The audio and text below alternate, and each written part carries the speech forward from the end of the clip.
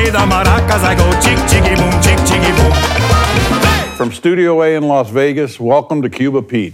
No laughing matter.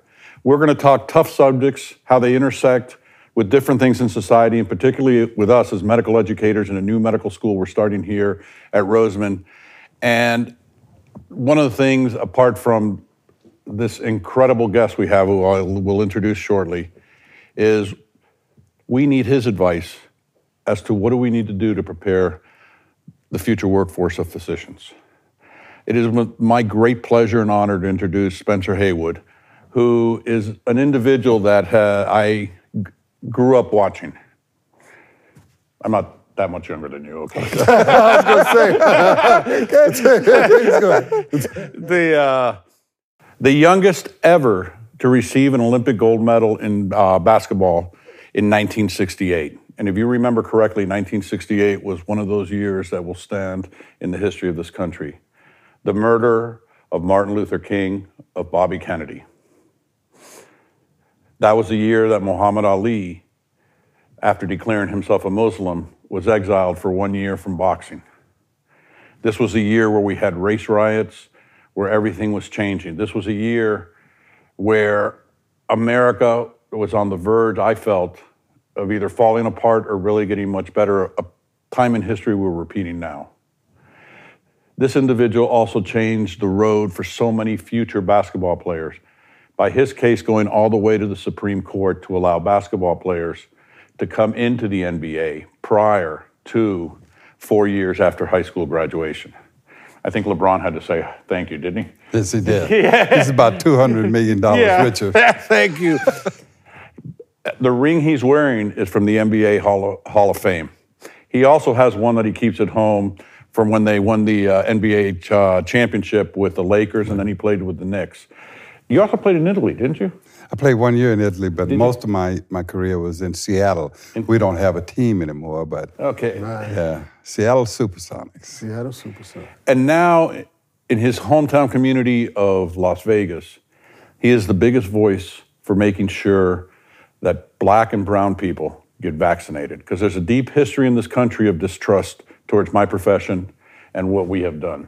And if it weren't for figures like himself, we wouldn't be here. And I think one of the most fascinating things I read about you was your drive to get your mom out of the cotton fields and into a house. I just think that is just tells everything about you. Yes, well, I was born in this tiny place called Silver City, Mississippi. It ain't no city, and it ain't no silver in it.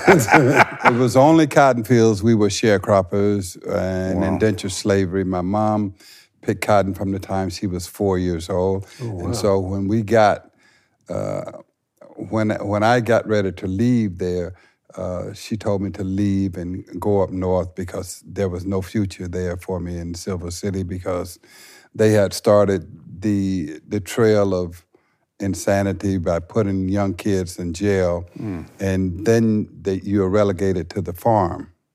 And so she let me go up to Michigan, and when I went up to Michigan, and I started playing for the first black coach in NCAA Division I history. Oh, really? Will Robinson.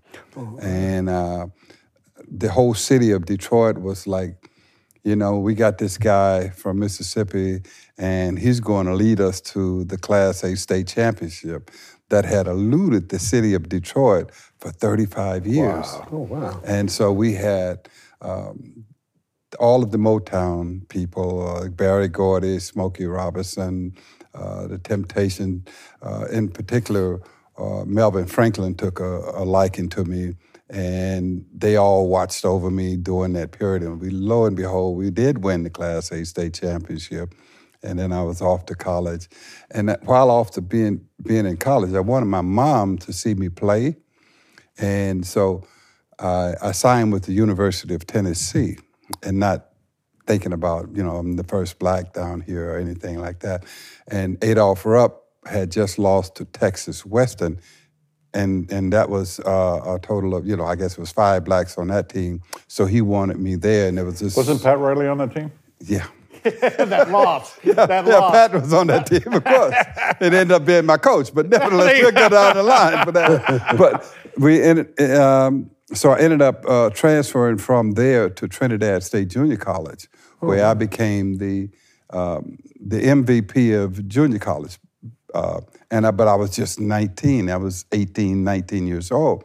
And so that year, the Olympic team was rolling around for the 68 Olympics. Kareem Abdul-Jabbar wanted to work with kids in Harlem, which was a boycott. Elvin Hayes signed his pro contract, and Wes Unseld signed their pro contract, making them ineligible to play. And then when we got down to Albuquerque for the selection of the team after we had played a number of games and selections, they were cut. We had all of our players in there, and they had the great Pete Maravich in that room, Calvin Murphy, all of those players. Wasn't it Pistol Pete Maravich? Pistol Pete Maravich. He was That's averaging right. 44 points a game. Really? And he got cut. Oh, wow. They cut him. They cut him, and they cut Rick Mount. And Rick Mount was averaging 39, and that's NC2A, Division I. And Calvin Murphy was averaging 33, so they got cut. And I'm sitting there like, who they going to pick?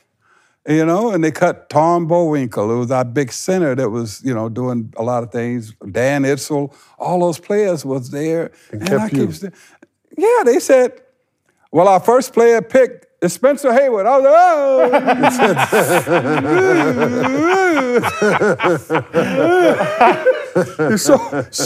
So the committee says, well, listen, we're going to need your birth certificate. And I was like, okay. I think I signed an affidavit when I came up from Mississippi to go to high school in Michigan. Let me call my mom. I called my mom, and we had the Olympic Committee on the line.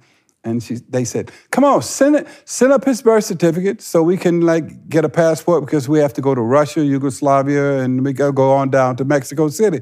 She said, listen, the boy is right here on the John 21 in my Bible, because I was born by a midwife. So they wrote it in the Bible like the old days.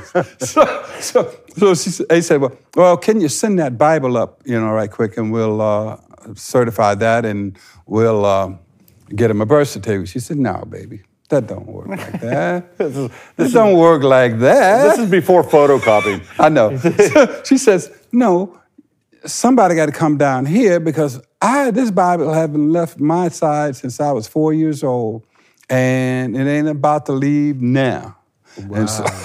And so we came down and took a picture of it and went down to the Jackson vital statistic, and they said, oh yeah, we got a record of him, but they didn't have the filing, because I was born by a midwife.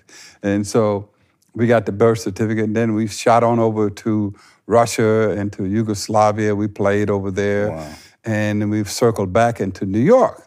And we played against this is the Olympic team. We played against the Knicks in the scrimmage, and Willis Reed, beautiful soul, he came over to me, DeBusschere and all of them. Dave DeBusschere was, recruited me for U of D anyway, yeah. University of Detroit. So he was like, man, you guys are going to win it. And we was like, the first time we had some hope, because Howard Cosell was writing about all of the, this team is not going to win a damn thing. So then we went down to Cincinnati to play against Oscar Robertson in the scrimmage game there. And that's when Oscar took us all aside. Y'all going to win this thing. Then we get into Mexico City for the games, and there is this disturbance about, who's going to boycott, or you're going to have any salutes or anything. We don't need that in this environment. You're here as an American team. We got all these other teams from worldwide. We don't need no trouble. And so, and to stop you from having trouble, we invited a very special guest. So the door creaks open, a little bit, and we're like, oh man, that's Jesse Owens. And so John Carlos sat up in his seat, because, track guys, they like Jesse Owens. And Jesse started talking to us about, the importance of what we were doing, why we need to serve African American communities as well as all Americans, because we are wrapped in the American flag. We are the U.S. Olympic team. And so John said a little something that didn't tick, it kind of hit Jesse a little bit. And when he did that, Jesse says, hey, what if you would have had to run before Hitler? And we were like, oh, he dropped the H-man on us. He dropped the H-man on us. And so then all of us said, well, hey, we ain't got no problems, bro. This is cool. And prior to him coming down, they had a meeting with all of the greats, Jackie Robinson, all of them, about this what's going to go on in the '68 Olympics. And so we just went out and played hard and worked hard. And then when it came down to Tommy and John's medal round, and we got mad at John Carlos because he looked over as they was at the finish line. And when he looked over, the Australian passed him. We were like, John, we had 1 and 2.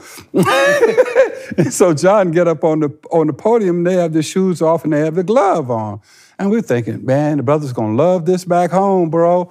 Y'all are right on with this. And lo and behold, the Olympic Committee came in, no, you can't. We want you out of here. Expelled them from our area, commissary areas and everything. Like, get out, and might not even give you your passport so you can go back to America. And we was like, whoa. So that was like so much drama. And then, so after that, we said, oh man, what are we going to do? Because I'm not going to make a solution. My hand's too big for the glove. These are Charlie Scott jokes. He was on the team with me,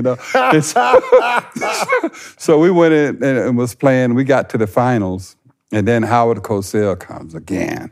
What's going to happen now? You're going to do something because the people in Detroit is going to be mad at you. The black people are going to say, you need to do something. And I was like, I'm not doing nothing. Man, I just got my passport. And so in the meantime, we had the boxing was coming around for the championship.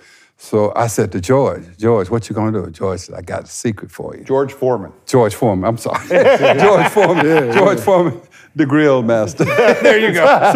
So George said, I got a secret. So we go out, and George knocked this Russian out. And he kept telling us the whole Olympics that I'm gonna put him down. He put him down, and George whipped out the American flag. And I was like, yeah, George, that's beautiful. Because George was like in Boys Hope in Houston. He just wanted to be the champion. Yeah. And he didn't want no more trouble after we saw what it went on with Tommy and John. And then I came up for my goal, and we won gold. And they started calling off all this stuff that I did. I was like, did I? Well, he broke the record, the all-time record in scoring. He set a new mark. And he set a mark in field goal percentage, 72%. Wow. He set a mark in rebounding. I was like, huh? I did any of this? Because I don't, back then you didn't do stats and stuff, And then it came around for them to put the gold medal on my neck. And there I was like, oh man, it hit me. 4 years before, I was in a cotton field picking cotton. Wow. And so now here I am. They putting this gold medal on my neck as an American hero. I mean, I got so weak, my legs got weak. And on the world stage. On the world stage. Yeah. My legs got weak, and so Charlie Scott and JoJo White, they held me up a little bit, and then Bill Hosky came in and said, stand up, man. So I stood up and put the gold medal on, and I just started crying, man. I was like, wow, America. Were your parents there? No, my mother never saw me play. You're kidding me. Wow, never. But she sure did a great job raising up a son. She built this character they call Spencer Haywood. Yeah, that's her work. Yeah. It's to meet a man of your stature. And your stature just not because of your athletic accomplishments, but what you do for the community and how you give back and how you don't quit. It's such a humbling and honor for me that, and I really hope you give us a lot of advice in the medical school on what we need to do to produce the right doctors, Because it's not just about science. It's just not about clinical excellence, which we expect to have. It's about understanding your own society. It's about dealing with the social determinants. It's about the ethics. It's about the compassion and the ethics. And Lou and I have been working together. Let me tell you a little about Lou. Do you know anything about Lou? I want to know about Lou. Okay. Tell me about Lou. He's the Knick fan. I understand that. There you go, right? A Knick fan. Are you all right with me? So the Knick fan and Morehouse grad. So those are two things. Oh, After that, well, everything, you know. Spike Lee and Samuel Edwin Moses. Edwin Moses. That's right. Edwin Moses, yeah.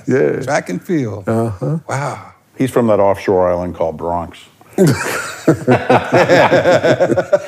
Lou and I have been working together for 15 years. Yes. We put together a medical school in South Florida. Lou did his postdoctorate in community development at the University of London. Okay. He worked for many, many years for John Lewis. Okay. As a matter of fact, he was the only person that put together an entire program that was not allowed to go there, and that was women in politics, because he was the wrong gender. I didn't put it together. He did that for John Lewis's wife. Yeah. And Lou was in private industry in community and economic development in Harlem, Atlanta, Detroit. Yeah. He was at the University of Michigan. He was I don't hold that against you, but it's okay. Because I'm from the University of Detroit, so you know how that is. Well, you know, I always say you can't spell scum without UM. Yeah. You might know Perry Watson. Yeah. So Perry Watson is a good friend.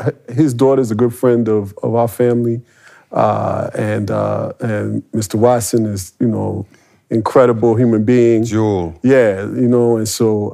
And also, yeah. he coached at the University. I was just about to say that's the reason just throwing that out there. That's why I wanted to bring it up. Exactly. So we have strong ties there. Even though we worked at the University of Michigan, we definitely show deference to U of D. I don't think you should mention the University of Michigan anymore. You mentioned it. I just did a show with Jalen Rose. We just did a piece for his ESPN show, and you know, another University of Michigan, Southwest Detroit boy. Because Perry know me from all of us grew up together in Detroit. We played against each other in high school, but Perry know us from. We came up to play Southwest Detroit, where he was, Southeastern, Southwestern, I think it was, and we pulled down the basket in the warm-up, dunking in high school. So Perry's like, these dudes are nerve-wracking. Salt of the earth, though. Yeah. His daughter, his wife, they're all just incredible individuals. We still do every year. We play the Jalen Rose golf tournament at the Detroit Country Club together in Detroit every year. Yeah. So how do you go through all of those experiences to find yourself years later still talking about trust in the Black community? Yeah, well, let me just tell you a little bit, if we have time, can I tell you a little bit about my case? Sure. The case that went to the Supreme Court. What happened was, after my sophomore year, my mom back had went out because she had been picking cotton, and just the back had went out. So I was like in desperate need because my family was in dire straits in Silver City, Mississippi, where it ain't no silver and it ain't no city. so here I am. Hannah Storm, the broadcast on ESPN, her father said, you know, we didn't get Kareem in the draft. We need someone else to save the ABA, the American Basketball Association. So they recruited me, and all of the ownership of the ABA said, look, we want this young guy, and if he can get 7 points and maybe 5 rebounds, the gamut would work. We can get Julius Erving, because Julius and all those guys were saying, man, I want to go pro. Right. I want to play. I'm playing with shackles on up in here in the college ranking. So I played that year, and I was the MVP, the Rookie of the Year, leading scorer, leading rebounder, and MVP of the All-Star game at 19. And I was averaging not like these baby numbers. I was averaging 30 and 20. Wow. And so the NBA says, we're in a fight with the ABA. Let's go get Connie Hawkins. They went and got Connie Hawkins because the two franchises that were expansion was Phoenix Suns and the Seattle Supersonics. The Phoenix Suns with Jerry Colangelo went and got Connie Hawkins from the ABA. And then they came after me to just destroy the ABA. And so when I signed with Seattle, I walk out on the floor and they said, the announcer came on, ladies and gentlemen, we have an illegal player on the floor, number 24. This game is under protest. And I was like, oh, wow. I knew it would be, but because I had one more year left in college, because before I came along, you had to wait 4 years after your high school class had graduated before you could go into the pros or make any money for yourself. And so then the next 10 days I had to sit down because of the injunction. Then I got an injunction against them for the rights to play. I played the next 10 games under protest, playing in Chicago one night. Chet Walker, because he had told all of the older players in the league that if this young guy wins this case, you guys are gone, because there's going to be young guys coming to take your place. So Chet Walker said, I hurt my ankle and I'm suing him. And he and the Chicago Bulls sued me for $600,000. Oh, wow. And then the case maneuvered its way all the way up to the Supreme Court. And when it got there with Thurgood Marshall was just doing the talk about, this is kind of wrong that what we're doing, putting this young man through this. His family's in dire straits. And we allow tennis players to go into the pros when they are qualified, hockey players to go when they are qualified, baseball when they are qualified, but not when basketball, because they are basketball and football, the two revenue sports. Right. So I want to rule in Haywood's favor under the Sherman Antitrust Act. Mm. And that says that you cannot deprive an American from making a living, especially if you want them to go to war and so on and so forth. So that's how I won that case. And that case has produced nearly $31 billion in players' revenue. Because an example, you take a guy like LeBron James who didn't go for any years in college. He got 4 years extra on his legs, 4 years extra on his career, and he's making, say, $50 million a year. Yeah. So that's $200 million. Almost like you. Yeah, like you. And that extra $50 a year has really helped me out. Starting out early.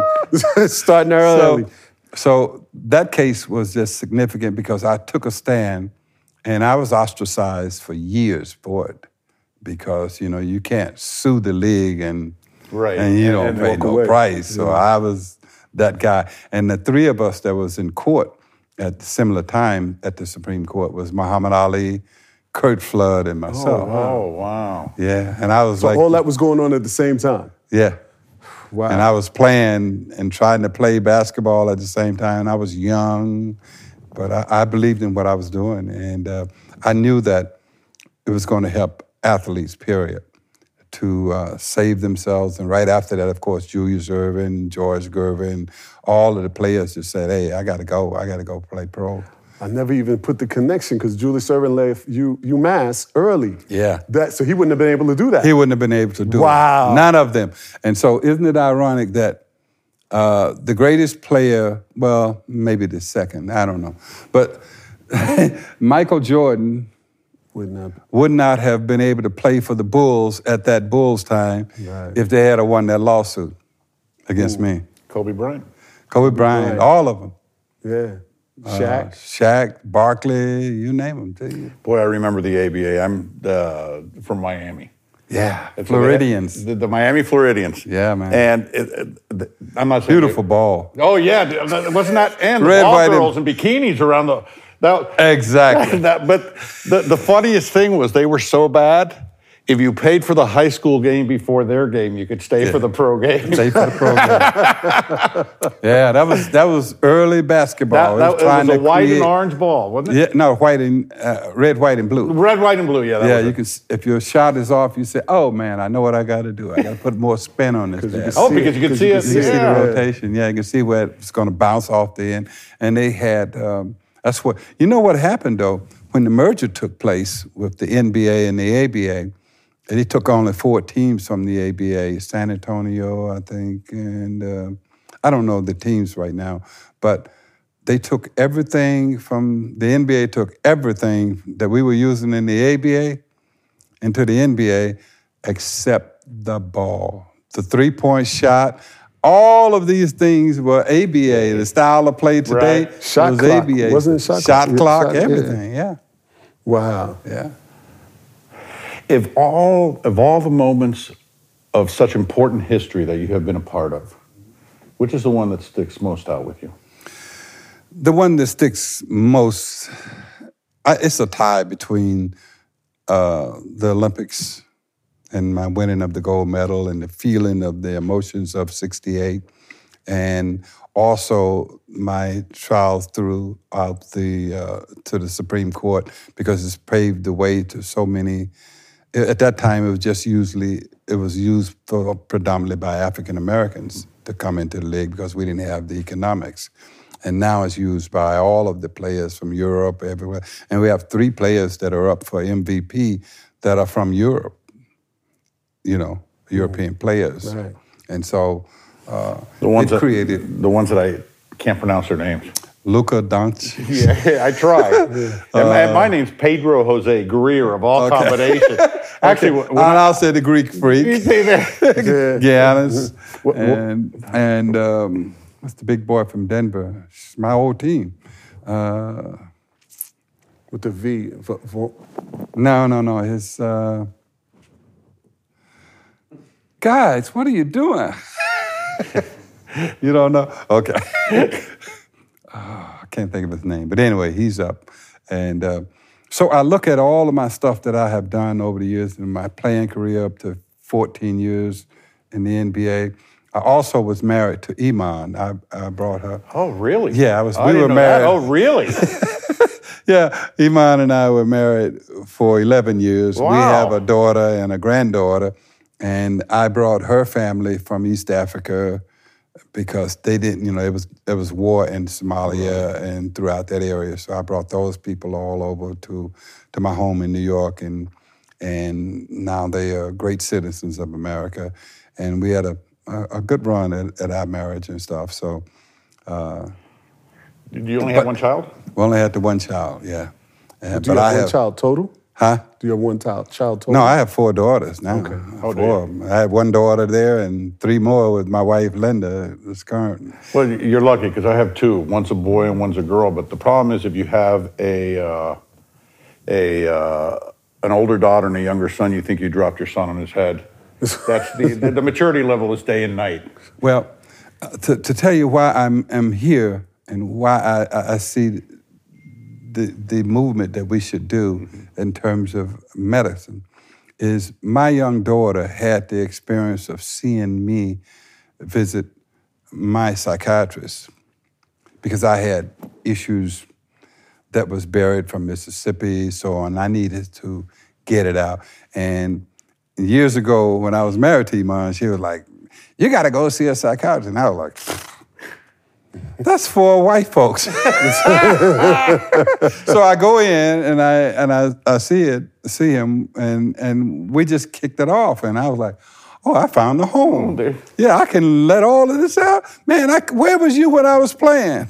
and I could have escaped all of these problems." And so my next to youngest daughter would go. She liked to go with me to this doctor's office. And so lo and behold, when she got to college and started studying and everything, she wanted to be a psychologist. And now she's a doctor. She's 30 years old in New York City as a doctor. Congratulations. Yeah. Congratulations. And so I have another doctor in education, which is Lincoln University. Your mother looking down and seeing her grandkids with doctors. Yes. I mean, that's... My father's the first one in our family to finish high school, and for him to go to his grandkids' graduations, it's powerful. It's extremely the power of education itself. But you brought up the issue of psychiatry. That's one of the biggest problems we have in this country is appropriate behavioral health for all populations. I'm a liver specialist by training, a hepatologist, and I was doing an interview yesterday or the day before about the rise in alcoholic liver disease admissions in the hospital. I said, the problem isn't the alcoholic liver disease.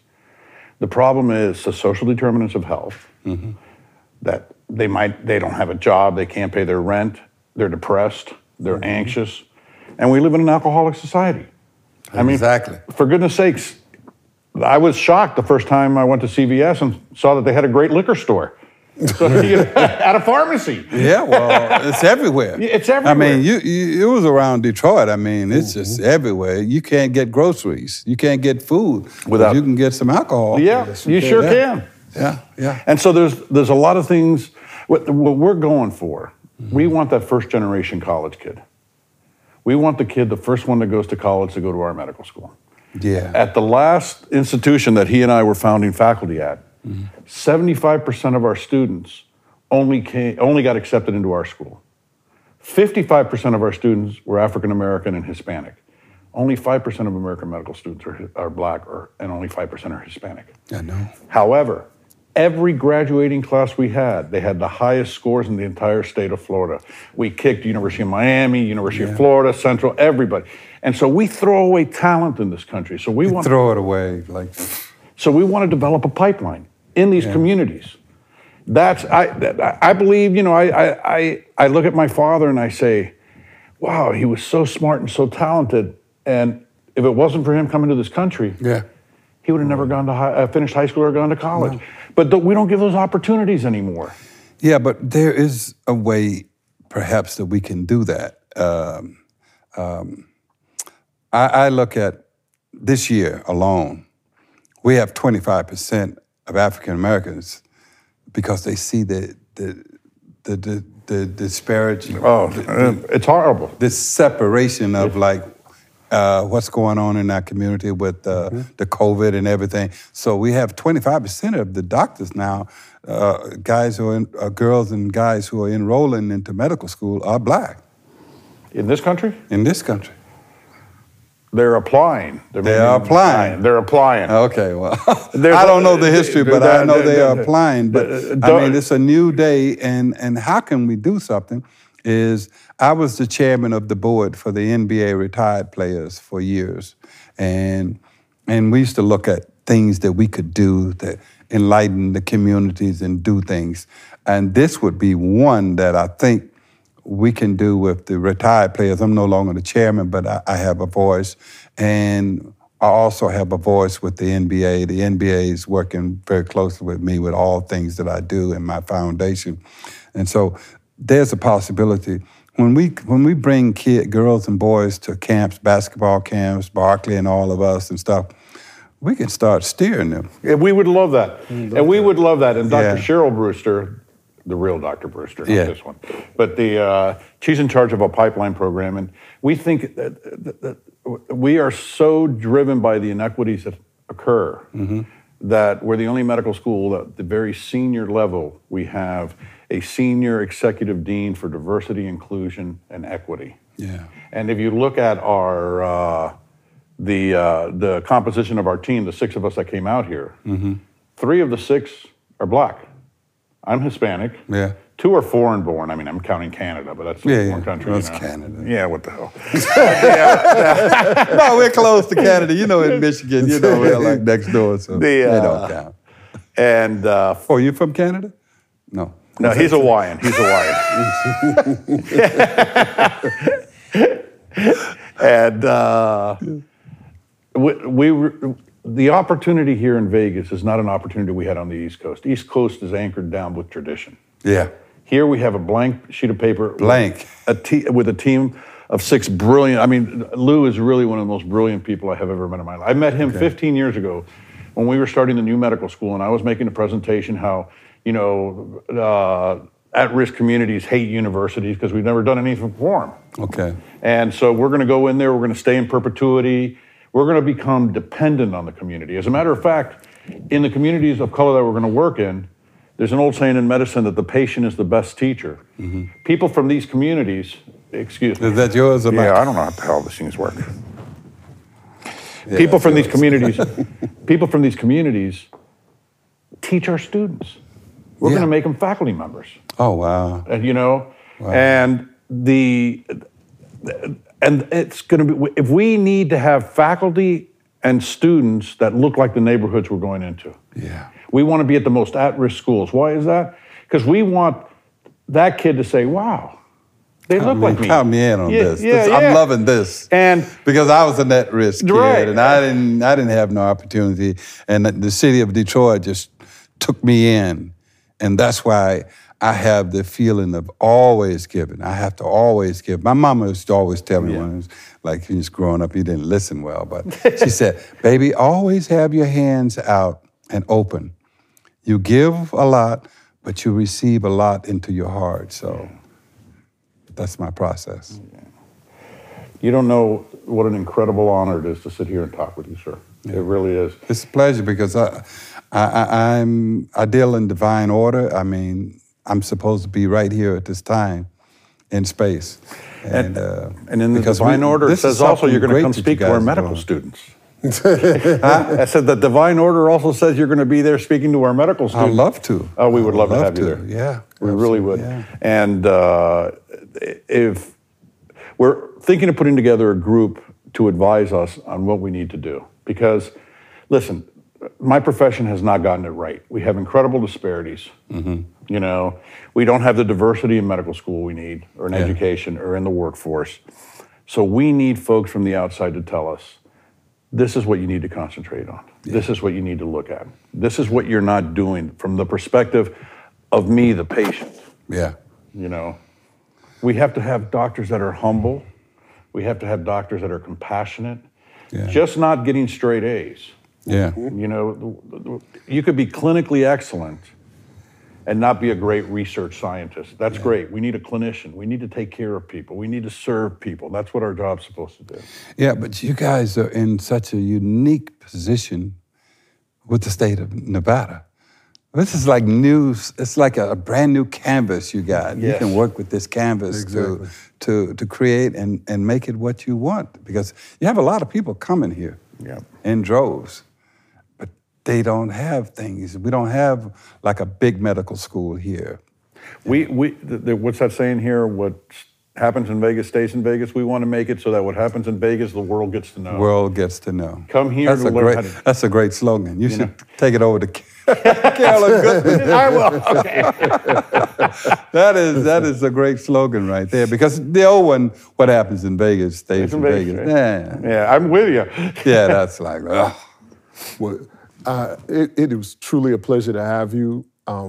It's incredible that, you know, the thing that stood out when we saw the potential of you coming was your obsession with getting the Black community to trust healthcare again. And so I think that there's no greater perfect alignment with what we're trying to do than that. Yeah. And so I want you to kind of see this as the introduction to a very long and fruitful relationship in supporting one another and what it is we're trying to do. Okay. I would love to, because, you know, it's such a disparity right now we're looking at with this COVID. The disparity was there before. What COVID did was rip the top off of it. Yeah, so everybody now sees But right now, we're going to need people to go and get the vaccine in their arms. If you have the opportunity to get the vaccine, get it. Yeah. Get it. It is so important. It really is. It is so important. It is life and death, you know, and with African-American communities, and I know with Hispanic communities and other Asian communities, there's this superstition that, you know, they're going to do something to me. Man, please. You know. Well, that's based on history that we did. I know it's based on history. We talk about the Tuskegee experiment, all of these things, right. but man, you know, it's right now. Look at what's going on pandemic, in and this you need world. to trust this. You got to trust now. You have to really trust. I trusted you. I was at your university. I had my first vaccine I know there that, yes. at Roseman University, and and I have my second one coming up. Get ready, it knocks you down. It knocks you down. The second one, it was funny. I did fine the day of my second vaccine. The next morning, every joint in my body hurt. And I looked at my wife, I said, it must be because I'm old. She goes, you had the vaccine yesterday. Yeah, the Take vaccine an Advil. yesterday. Take an Advil, let's go. And that took care of it. Yeah. But some people, it don't knock them down. You know, Right. No, the majority of folks, it doesn't. Yeah, that's what I'm saying. And it's actually... But we don't want to give them the idea Right, that... right. Oh, You can't come on. It's like half a day. You take an Advil, you do great.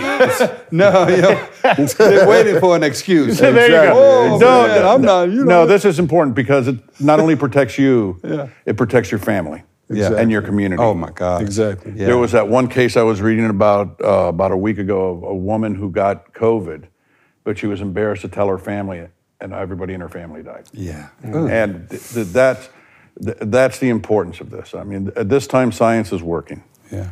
My niece is in the hospital in intensive care at this time with COVID. Yeah. Oh, wow. What is her Yeah. name?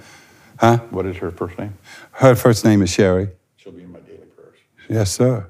Sherry Haywood. Yeah. There you go. She will be in my daily And and also, I'm a survivor of COVID. You know, I just was fortunate. I did the right thing. My wife stayed in one room area of the home, and I stayed in another area. I survived it, and it ain't nothing to play with. It's not. And the other example he's given you, even if you have been exposed to COVID, that doesn't mean you have immunity. You need to get the vaccine. Oh, that's all of my specialist doctors and NBA doctors. You don't even need a vaccine now. You got like 90 days of immunity. I'm like, yeah, sure. Sure. But I'll tell you one thing. Let it come. Come on, get me. Yeah, that's right. Because I did the measles vaccine as a kid. I did polio. I did all these vaccines. And you know, like being married to an African, you go to the African countries that have not had vaccines and so on.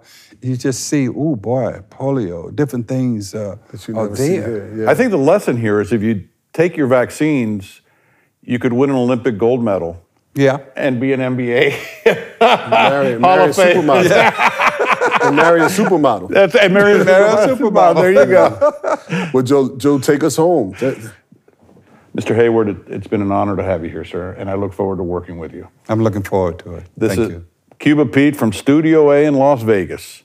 It's no laughing matter. We talk serious topics, but don't forget to have a smile on your face, especially when you come across others. It's so important. Thank you.